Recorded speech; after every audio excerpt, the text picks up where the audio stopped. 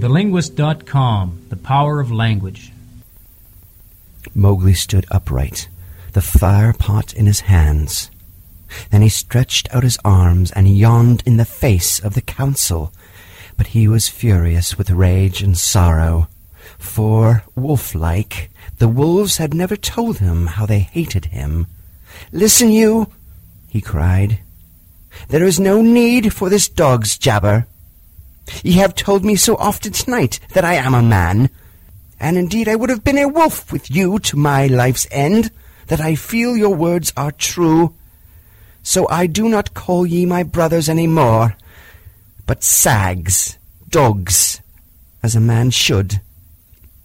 What ye will do, and what ye will not do, is not yours to say.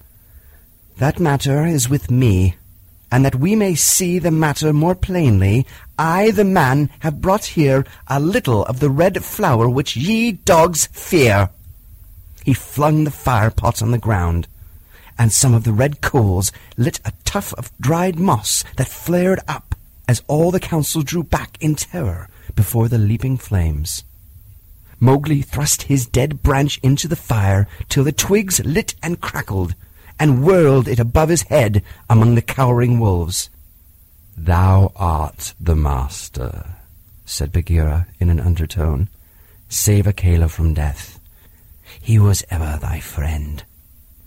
Akela, the grim old wolf who had never asked for mercy in his life, gave one piteous look at Mowgli as the boy stood all naked, his long black hair tossing over his shoulders in the light of the blazing branch that made the shadows jump and quiver. "Good," said Mowgli, staring round slowly. "I see that ye are dogs. I go from you to my own people, if they be my own people. The jungle is shut to me, and I must forget your talk and your companionship. But I will be more merciful than ye are, because I was all but your brother in blood. I promise that when I am a man among men, I will not betray ye to men, as ye have betrayed me." He kicked the fire with his foot, and sparks flew up. "There shall be no war between any of us in the pack. And here is a debt to pay before I go." He strode forward to where Shere Khan sat, blinking stupidly at the flames, and caught him by the tuft of his chin. Bagheera followed in case of accidents. "Up, dog!" Mowgli cried. "Up when a man speaks, or I will set that coat ablaze." Shere Khan's ears lay flat back on his head, and he shut his eyes, for the blazing branch was very near. "This cattle killer said he would kill me in the council because he had not killed me when I was a cub. Thus and thus, then, do we beat dogs when we are men? Stir a whisker, Lungri, and I ram the red flower down thy gullet." He beat Shere Khan over the head with the branch, and the tiger whimpered and whined in an agony of fear. "Pah! Singed jungle cat, go now! But remember, when next I come to the council rock, as a man should come, it will be with Shere Khan's hide on my head. For the rest, Akela goes free to live as he pleases. Ye will not kill him, because that is not my will.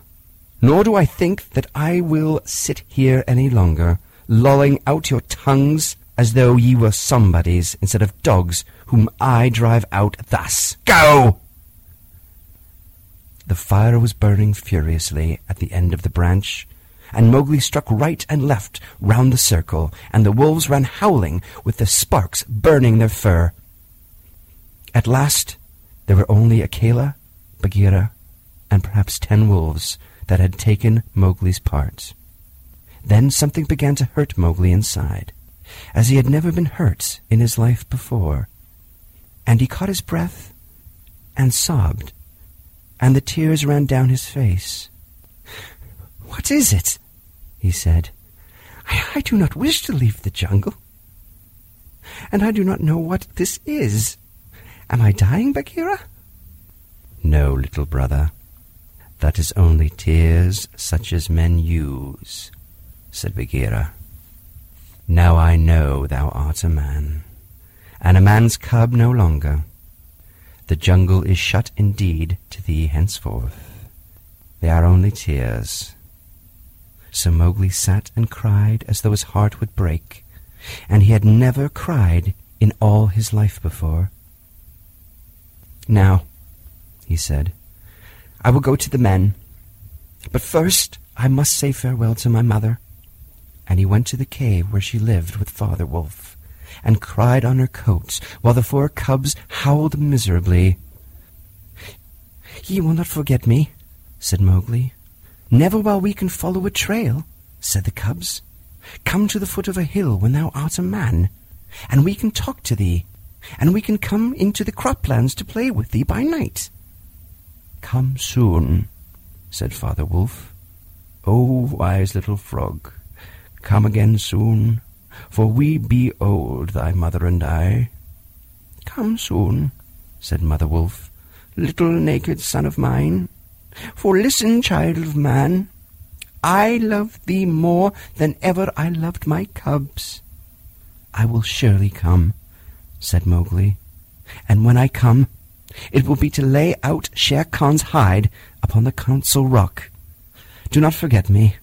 Tell them in the jungle never to forget me." The dam was beginning to break when Mowgli went down to the hillside alone to meet those mysterious things that are called men.